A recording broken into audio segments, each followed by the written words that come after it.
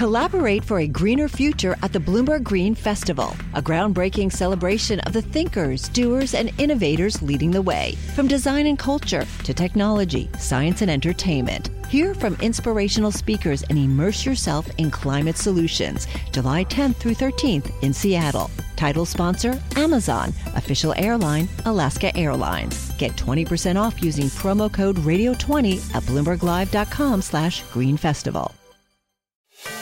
Welcome to the Bloomberg Markets Podcast. I'm Paul Sweeney, alongside my co-host, Matt Miller. Every business day, we bring you interviews from CEOs, market pros, and Bloomberg experts, along with essential market-moving news. Find the Bloomberg Markets Podcast on Apple Podcasts or wherever you listen to podcasts and at Bloomberg.com/podcast. Now let's turn to one of the other large stories today. A Bloomberg exclusive that China planning to broaden a ban on the use of iPhones in sensitive departments to government-backed agencies and state companies in China. Anurag Rana is our senior tech analyst with Bloomberg Intelligence, and he joins us by Zoom now. Anurag, it sounds like this latest story is essentially expanding the scope of these restrictions. They were already banned? Well, they weren't banned, it sounds like, but it sounds like for some reason the markets believe that the scope is much broader than it was yesterday. The Wall Street Journal report coming out that, people were not being asked not to bring their iPhones in. Is that right here? So I'll tell you, I talked to the analysts in Asia, and they basically said, listen, if you are a Chinese government official, it was basically bad manners for you to even show your iPhone in the office. So this was not to be used at work at all and under any circumstances. So this is just an extension of that. But to be very frank, financially, I would say government official not buying the iPhone is not going to be material for Apple. But the question really is not so much about that. The question is the close relationship that China has had with Apple, or the Apple has had with China, are we seeing some kind of a dent in that? I think that is the biggest question here, because as everybody knows, Apple's very dependent on China for all its parts, all the assembly. And frankly, if you were to look at all the U.S. companies, Apple's done so much better than anybody else since even the tariff war begins. Apple was basically insulated from all of that. Well, and Apple shares, I guess, reacting here, down 3.7%. But, do we have any indication that this would spread not just to the, 20% of sales, roughly, that that Apple does in China, but also to the manufacturing end? Or is that just kind of the market's thinking ahead? Yeah, that's really what the big, the danger here is. Few government officials not buying the iPhone is not going to move the needle at all for Apple. But the question really is, are they going to try to restrict other things? We're going to have, tariffs. It's all those things that are coming into play. But, we'll find out, I would say, in the next 6 to 12 months if there is any change in relationship. Apple's done a phenomenal job of its relationship with China. It employs millions of people in China, not directly through its factories. As you said, it's 19% of Apple's revenue. So it is very overly dependent on China for a lot of things. So, I'm sure they're hoping that none of that changes because of recent events between the U.S. and China. Apple shares not doing poorly. They're up 36% year to date. But they have dipped below their 100-day moving average right now, trading at $176 even. What do you think about the stock, Anurag? See, when you look at it, I think a lot will depend on this overhang now, because next week we're going to see the new iPhone coming out, the iPhone 15. We think it's going to do well, but at the same time, now we have another unnecessary cloud on top of this stock. So we have to figure out what this really means. I do not know whether when Apple announces the iPhone, if they're going to make any comment on any of these news breaks, because I think as long as this overhang is there, Apple will have a hard time in the near future. How has Apple typically interacted with the Chinese government? It's been amazing. They have done so much better than any other company in the Western world. They were not affected by any of the bans. They are very, widely welcomed there. In fact, one of the things we saw last year, there was some issue with the with the production of the Pro model because of COVID-19 restrictions in China, and that led to some shortfall of shipments. But frankly, right about a month and a half after that, China changed their COVID policies. Now, I'm not saying they did it because of Apple, but they have been very friendly to Apple, and Apple's been very nice to them. What's the biggest opportunity for Apple? Is it India? It is China, actually. From a mathematical point of view, India is going to be very long term because the GDP per capita for India is only $2,500, while in China it's about close to $13,000. Just quickly here, Anurag, because we only have about a minute left. What should we expect next week from the announcement of these new products? Is there anything that could really be a game changer? I think the question really is the highest end model that they have. It's the iPhone Pro Max model. The biggest thing we are looking for is, what's the price of that product? Because that price has remained constant for the last 3 years.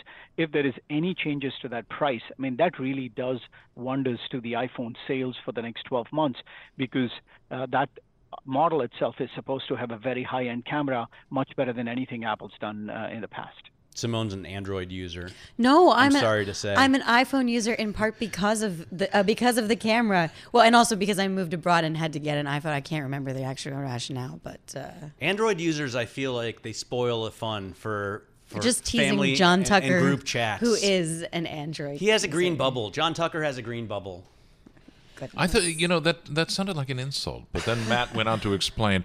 Mr. Spock would have an Android. I think Mr. Spock would be an Android. Which I take as an attack on my ears, Simone. No, it's because you're a very technically savvy man. Oh, all right, Anurag Rana, thanks very much for joining us. Hi, I'm Ron Kraszewski, Chairman and CEO of Stifel. Financial advisors, if you're not growing your practice, you're losing market share. Stifel is a growing, entrepreneurial, advisor-centric firm built for successful advisors like you. Imagine having the resources of the largest wirehouses and the support of the boutique shops, but none of the bureaucracy to get in the way of you serving your clients. At Stifel, it's your business, your book, your clients. I always tell the advisors we're recruiting, I want you to come to Stifel and double or triple your business. Most of them laugh and shake their heads, but I'm serious. Don't take it from me. Take it from Stifel's #1 finish in J.D. Power's 2023 U.S. Financial Advisor Satisfaction Study. So, there's a reason why 148 financial advisors joined Stifel last year. Come join us and find out why Stifel is the firm where success meets success. Visit www.choosestifel.com. Stifel Nicholas and Company Incorporated, member SIPC and NYSE. Collaborate for a greener future at the Bloomberg Green Festival, a groundbreaking celebration of the thinkers, doers, and innovators leading the way. From design and culture to technology, science, and entertainment. Hear from inspirational speakers and immerse yourself in climate solutions. July 10th through 13th in Seattle. Title sponsor, Amazon. Official airline, Alaska Airlines. Get 20% off using promo code radio20 at BloombergLive.com/Green Festival. You're listening to The Tape, Kantar Live program, Bloomberg Markets, weekdays at 10 a.m. Eastern on Bloomberg.com, the iHeartRadio app, and the Bloomberg Business app, or listen on demand wherever you get your podcasts. Let's get over to our legal reporter, Ava Benny Morrison, right now. She's at courthouse here in New York to talk about breaking news on the FTX case. We have seen across the Bloomberg terminal that Ryan Salome, formerly of FTX, he's planning to plead guilty, it sounds like. Exactly. He was an executive along with SBF, with Sam Bankman-Fried, and it looks like he's going to plead guilty criminal charges over the collapse of that cryptocurrency exchange. Ava, what do we know? We know that Ryan Salome has been in negotiations with prosecutors for a while now. Today he is going to front the federal courthouse in downtown Manhattan and enter a plea of guilty to criminal charges. We don't know yet exactly what those charges are, or whether that means he will also be a cooperating witness and agree to testify against Bankman-Fried or not. Yeah, what does this mean for the potential cases against some of the other players in this? Bankman-Fried, some of his other former colleagues, Gary Wang, Carolyn Ellison, Nishad Singh. What do we understand and what does your reporting suggest about his willingness to cooperate with prosecutors there? Well, from our reporting and talking to different sources, the sense we've got is Ryan has been digging his heels in about cooperating with prosecutors. So we understand that this will more than likely be a plea deal. He will agree to plead guilty to certain charges, but he doesn't want to testify against Sam Bankman-Fried.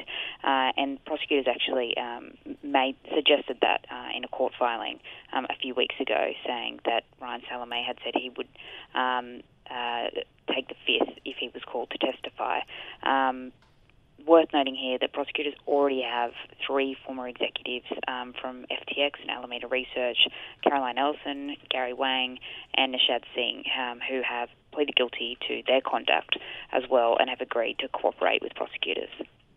What do we know about how much money these guys have, or gals, in terms of Caroline Ellison? You know, I think it's interesting that they're able to mount these legal defenses, and they're not using state-appointed lawyers. So do they have still a ton of cash stashed away? That's a really good question. We know that some of these executives received huge loans from Alameda Research. We're talking tens of millions of dollars here.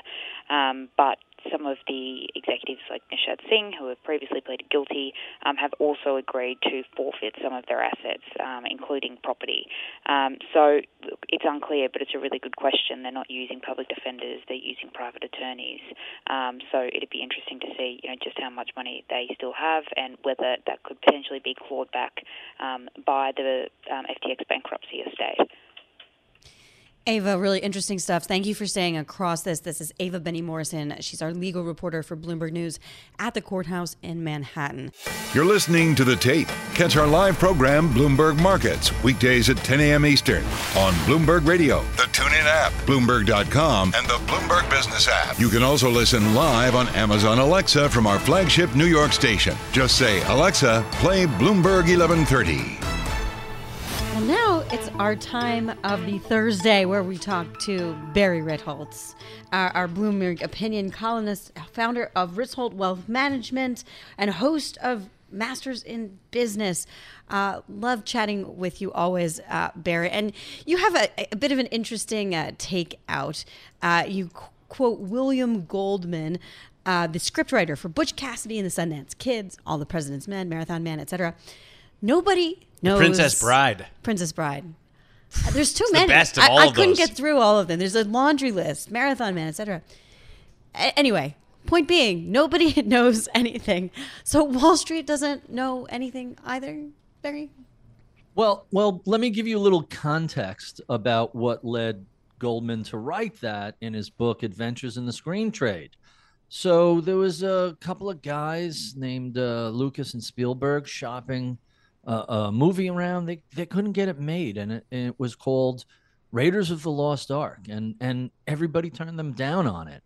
And not long after that, before that, Star Wars was another film that all the major studio execs turned down. And I kind of was reminded of this because very quietly in the midst of Barbenheimer, John Wick 4 snuck out and did nearly $500 million in box office, which is a huge number for a fourth sequel of just a shoot 'em up. And I did a little research and discovered nobody in Hollywood wanted to make the first John Wick film.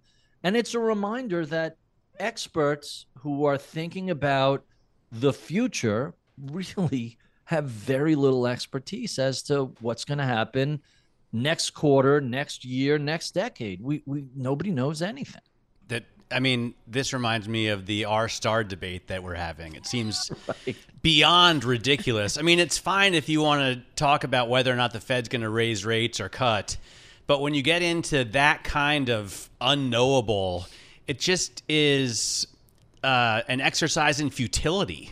Purely theoretical. And we will be having that discussion this afternoon with John Williams at 3:30 p.m. on Bloomberg Television. But can I take you to the Wall Street angle, Barry? Because we had this great story out earlier this week, yesterday. Wall Street's stock market calls vary by firm And by floor. And I just illustrating perhaps your point. The sell-side research teams are far more negative on U.S. equities than the investment managed teams. You can see this even playing out within Morgan Stanley. So how do you live in this sort of world if you are a trader?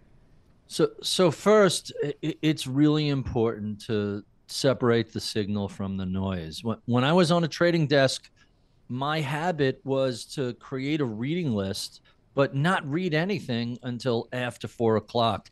Because if you read something early in the morning, it very often would influence how you traded. And in fact, there have been academic studies that have looked as to how sunny or rainy it is in New York City, and the actual weather has an impact on whether or not markets trade up a little bit or trade down a little bit. Your psyche is so malleable in ways that you're just wholly unaware of, that a nice day means you're more optimistic and, hey, it's beautiful out, and you tend to be more of a buyer.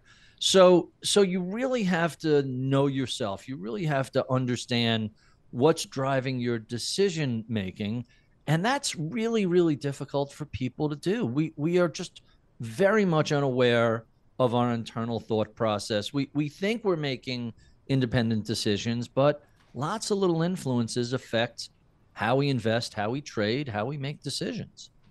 Was John Wick 4 any good? Did you watch 4?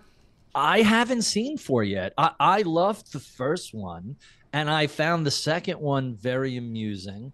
I haven't seen 3 yet. What I kind of do is, like what I did with Guardians of the Galaxy. When the third one came out, I watched the first one, I watched the second one, and then we went to the movies to see the third one in 3 consecutive days. By the way, John Wick 5 already approved. It's going to be out in 2026. Let me just put a little flesh on the bones as to how much money this film made. So it was made independently. The guys who were the choreographers and stuntmen for the Matrix movies were the co-directors. They had Keanu Reeves attached to this. No one would make it, so they made it as an independent film. They self-funded it. It cost $20 million. Today, the John Wick franchise has generated $2 billion between the box office, the streaming rights. There was a spin-off film. There was a television series, comic books, video games. $2 billion. They couldn't get anybody to greenlight a $20 million movie. And now turn around and let's apply this to investors. Which ETF? Which mutual fund? What's the Fed going to do? Where's the market going to be?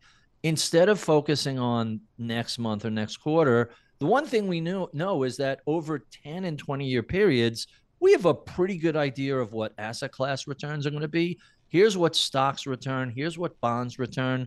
And people have to stop thinking about tomorrow and start thinking about, hey, what about my kids? What about my retirement? What about my grandkids? That's a way to defeat the nobody knows anything sort of philosophy. You know what I've noticed?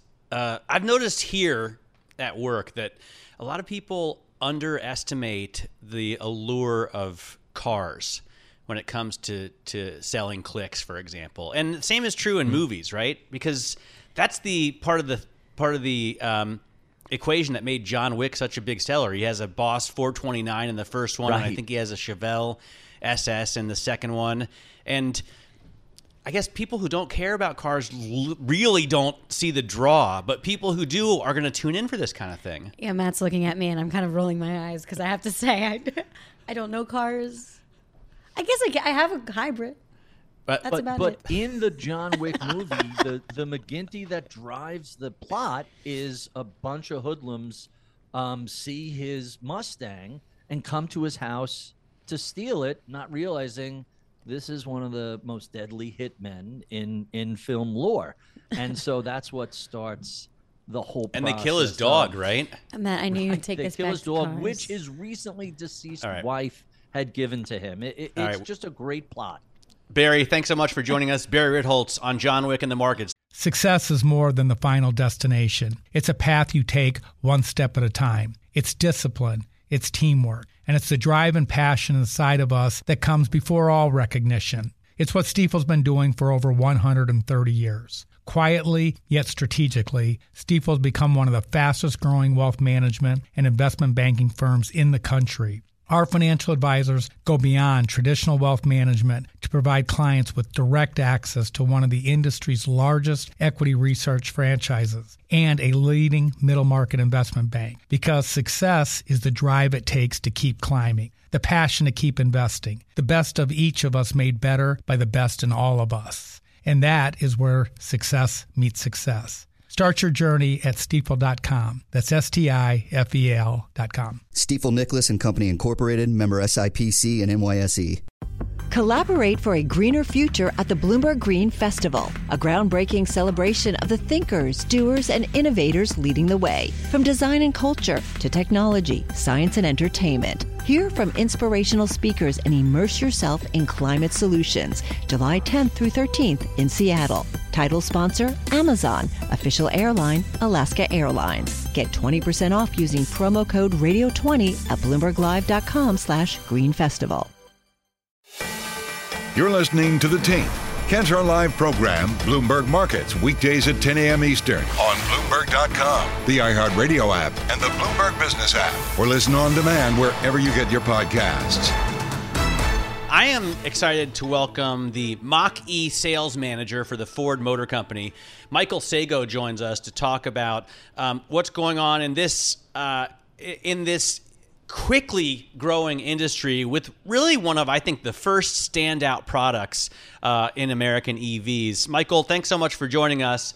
What does sales look like now for the Mach-E? I mean, I started seeing a lot more of them last year, and they've become very present, at least in this region. How many do you sell in 2022, and how many do you want to sell in 2023? So we've had great sales in the last couple of months. So we actually took a bit of downtime earlier in the year to revamp our production facilities to make sure that we could meet demand for the Mach-E. So what's great now is a lot of those extra units that we've been able to produce are now out there in the market and available for purchase and for customers to get their hands on. We're also hearing about the Mustang Mach-E rally as well, which The Verge actually called the Ford's off-roadiest performance EV yet. Tell us about tell us all about what this is about. Love it. So really excited to write another chapter in Mustang's nearly 6-decade storied history with the Mustang Mach-E rally.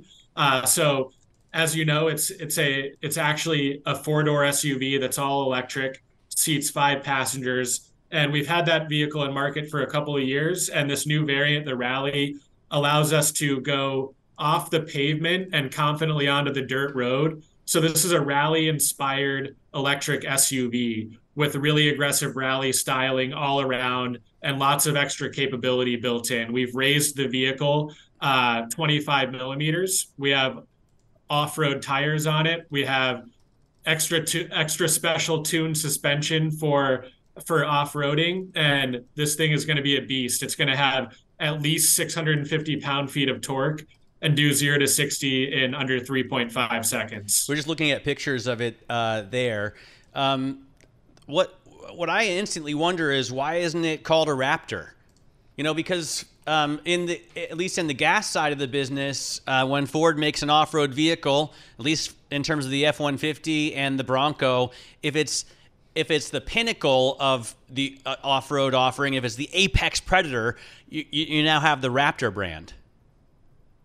Great question. So this is definitely different from a Raptor or a Bronco. The Mach-E Rally is not necessarily meant to be a rock crawler, but it's meant to perform really well at high speed on loose surfaces, similar to what a rally vehicle would do. And that's more the driving experience that we were benchmarking rather than some slow, precise rock crawling that you would use a Bronco or a Raptor to do.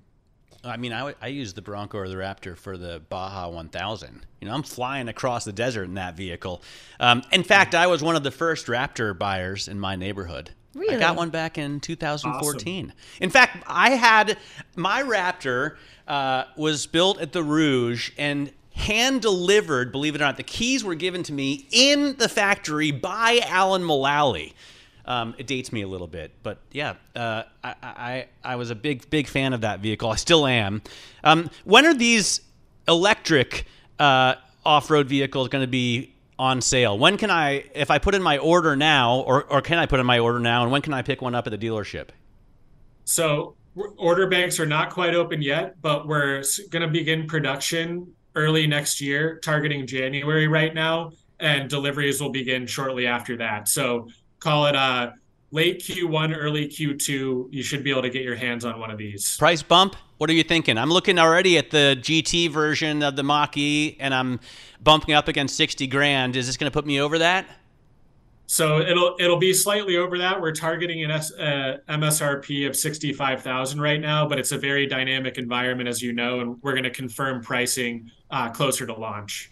Okay, other than Matt, who has like all the cars, who's your target buyer here? Great question. So what we're doing with the rally is really bringing EVs to folks that are adventure seekers and who value an active lifestyle. So somebody who really wants the best of both on-road and off-road, somebody who wants this for their commute Monday through Friday, but also wants to take an off the beaten path adventure on the weekends and wants to be able to do all that in the same vehicle. So if you value technology and an exhilarating drive experience, this is definitely the vehicle for you. One of the questions I always have had about EVs is how I'm going to be able to retrofit them later on. Because battery technology develops so quickly. With a gas vehicle, if I say I have like a Boss 302 and I want to put in, like a 447 in there, I can just pull out the engine and swap it. But it's much more difficult with a battery. What's your thought on how we're going to be able to deal with these 10, 20 years down the road? So great question. One of the best things about Mustang is how enthusiastic our customers are about the brand. And we see that with Mach-E as well. We see a lot of customers that want to customize their vehicles, and we're definitely here for that. So we will have a full suite of accessories that will be available when we launch.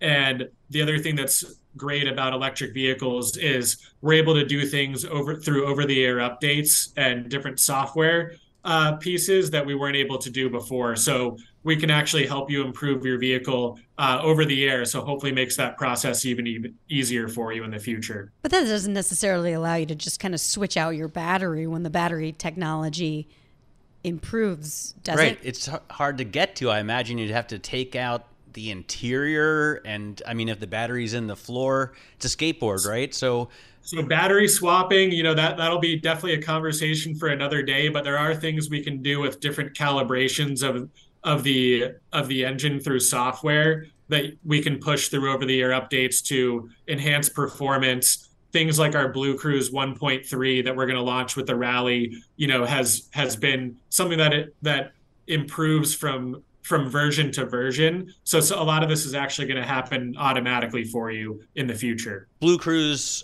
is kind of like an automated driving or something that gets closer to that, right?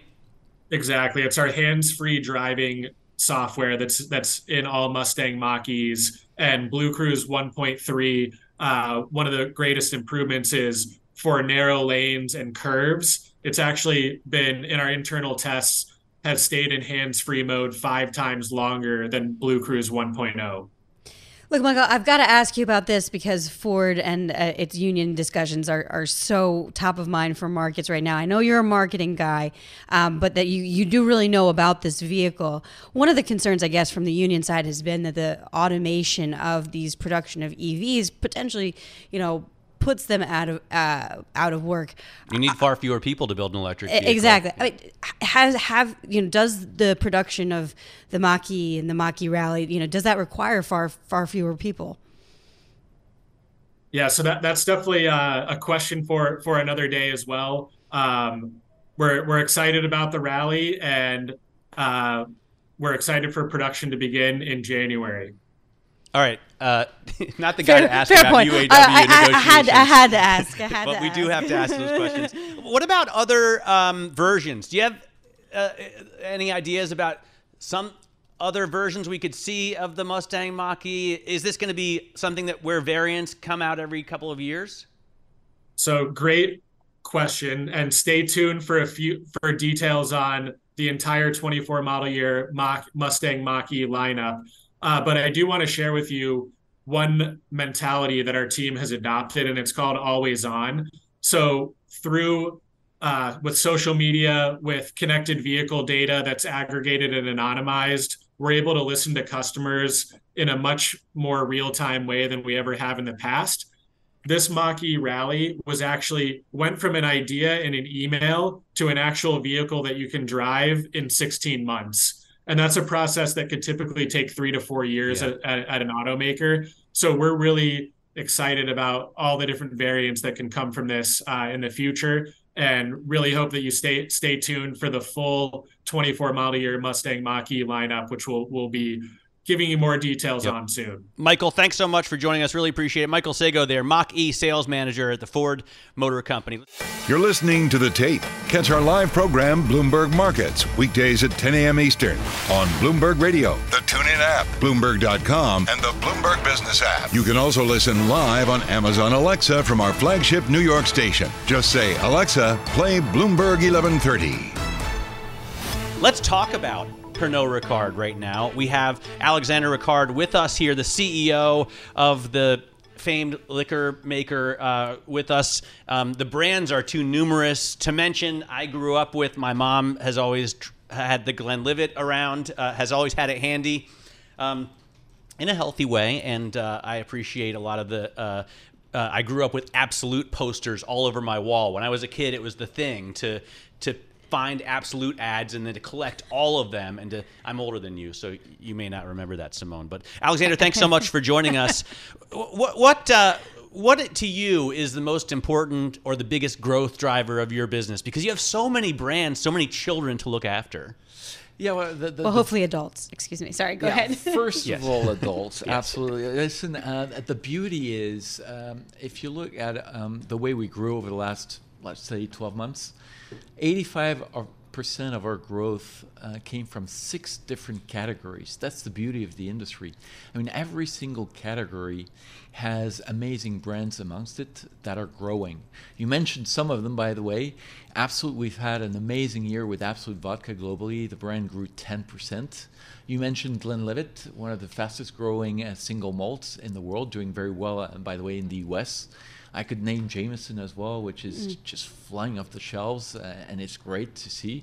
But even other brands like Malibu and Kahlua, or even our cognac brand Martell. I did want to ask you about, do you love The Big Lebowski? Oh, yeah. Because the dude is drinking White Russians the whole time. And that's the first thing I think of when I look at Kahlua.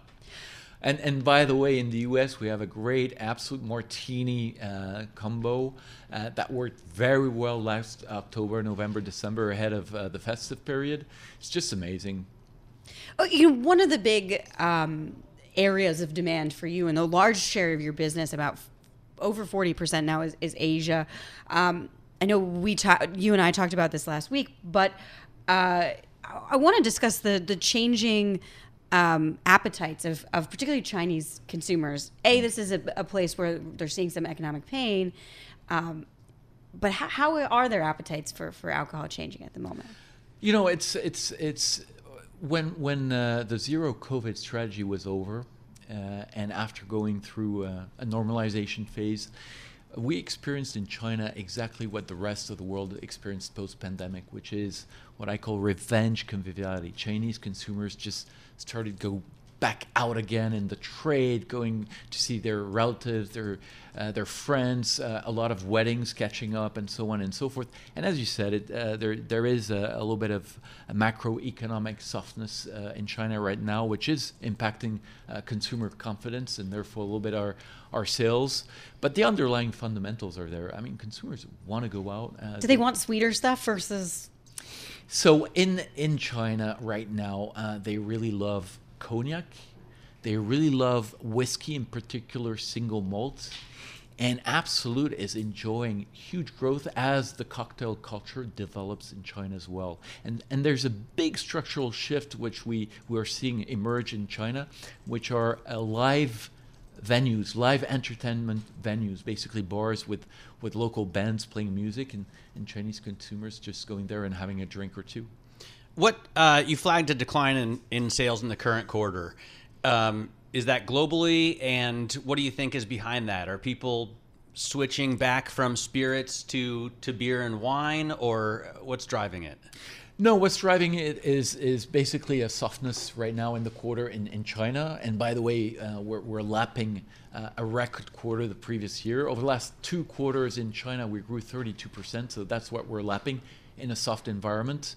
Number 2, we are lapping as well normalization in the US, which is by far our largest market. So we expect a soft negative, in fact, quarter. So it's tough comps. Yeah, tough comps, but also normalization. What about weed? Is that not a big competitor? Because I think a lot of people in this country are drinking less alcohol and, eating more gummies, for example. No, I had the question back in fact, in 2018, as cannabis was being legalized in a number of states. Ever since, we've really monitored the situation quite closely, and by the way, ever since, the spirit market, the category in which we operate, premium spirits, have accelerated. As a matter of fact, the underlying trend in the U.S. for spirits is usually 4 to 5% growth, and over the last 3 years in the U.S., they've grown 8%. Our colleagues, really quickly here, our colleagues flagged the decline in consumer appetite for alcohol because of GLP-1 drugs, those new weight loss diabetes drugs. Is this on your radar at all? No, everything is on my radar. Just like, Okay. 6 years ago, we spoke about cannabis, and ever since we've been looking at it closely, monitoring, just making sure. And this is new, so it's still early to conclude anything tangible about it, but obviously we'll be looking at it closely. Yeah, sure. Alexander, thanks so much for coming in. Really appreciate your time here. Alexander Ricard there, the CEO of Pernod Ricard, the maker of Monkey 47 Schwarzwald Dry Gin. This is Bloomberg. You're listening to The Tape. Catch our live program, Bloomberg Markets, weekdays at 10 a.m. Eastern on Bloomberg Radio, the TuneIn app, Bloomberg.com, and the Bloomberg Business app. You can also listen live on Amazon Alexa from our flagship New York station. Just say, Alexa, play Bloomberg 1130. I want to bring in our next guest, Jawad Mian. He is the founder at Stray Reflections, a global macro research firm with an unconventional view towards markets and trading. Jawad, I want to ask you, because we're looking at a pretty negative picture for some of these major tech names, NVIDIA, Apple shares, both down, roughly in the 3% range, and the NASDAQ really leading our losses today. We've heard some question marks about whether the AI hype will live up to the kind of standards that analysts have thought. Is this the end for this tech enthusiasm part of the rally? I don't think so.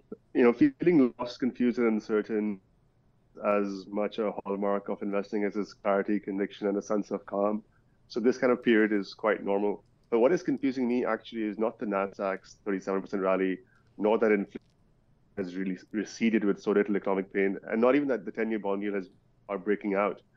The confusing aspect for me is why institutional investors are still sitting out this bull market, which is why I believe any correction even here will be quite shallow. Jawad, if I'm looking at the 10-year right now, the yield's at 4.27%. Is there a point that the yields can break out to that we would see things actually materially start to break when it comes to some of these tech-heavy stocks and indexes?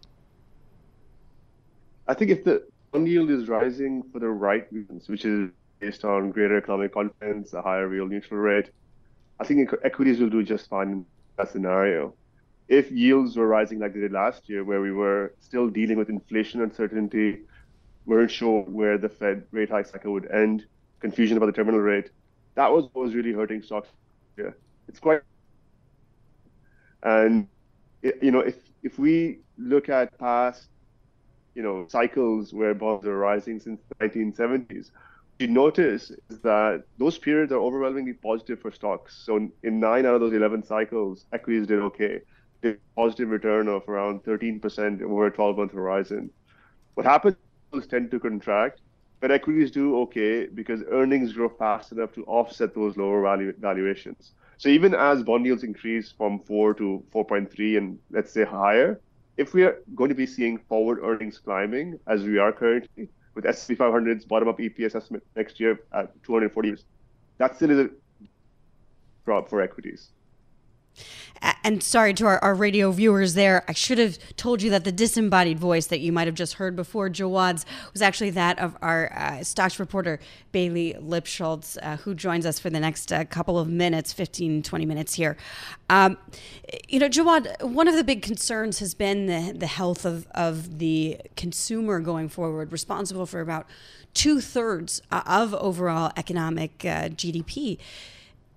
What are you reading in the tea leaves here from some of the earnings statements we've had over the last couple of weeks from the data that you're seeing? So I think the big question and concern this year coming into it was that everyone was expecting a recession, and it hasn't happened yet. The labor market remains quite healthy.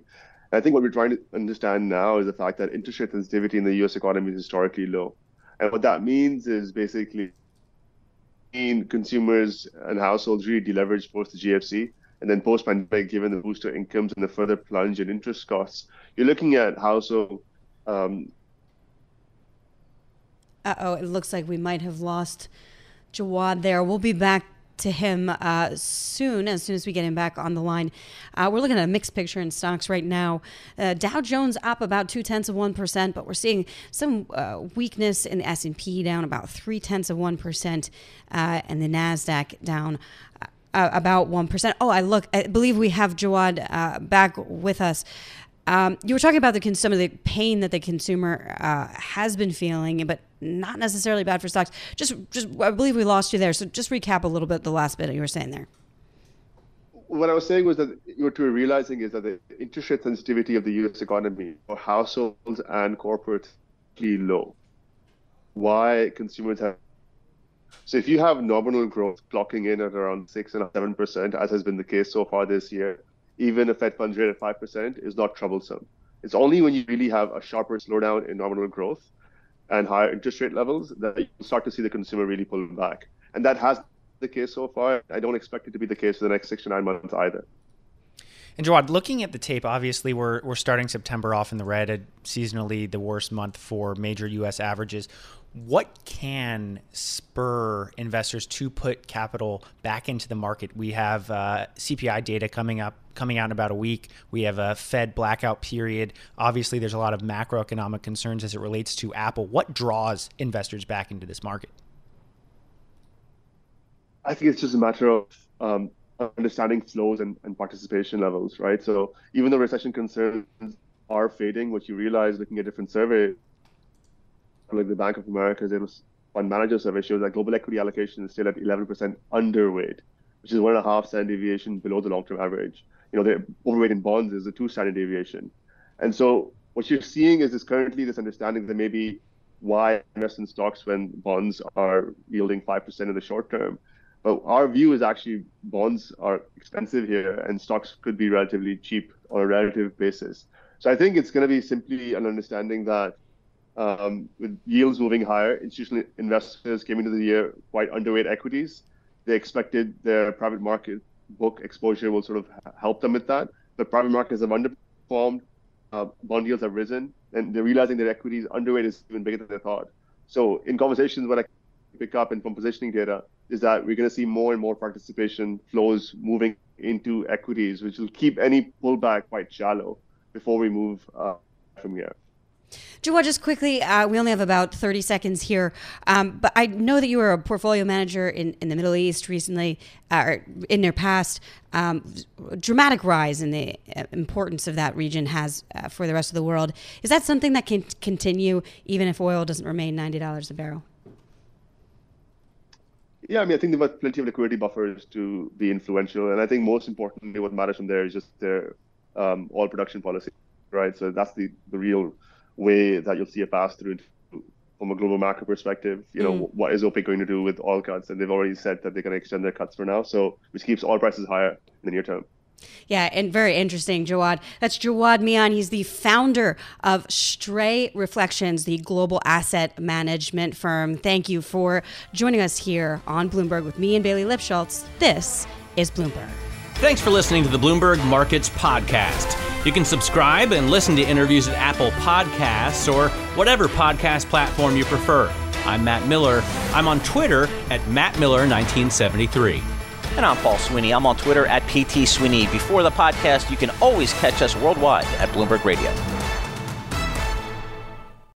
Collaborate for a greener future at the Bloomberg Green Festival, a groundbreaking celebration of the thinkers, doers, and innovators leading the way. From design and culture to technology, science, and entertainment. Hear from inspirational speakers and immerse yourself in climate solutions. July 10th through 13th in Seattle. Title sponsor, Amazon. Official airline, Alaska Airlines. Get 20% off using promo code radio20 at BloombergLive.com/Green Festival.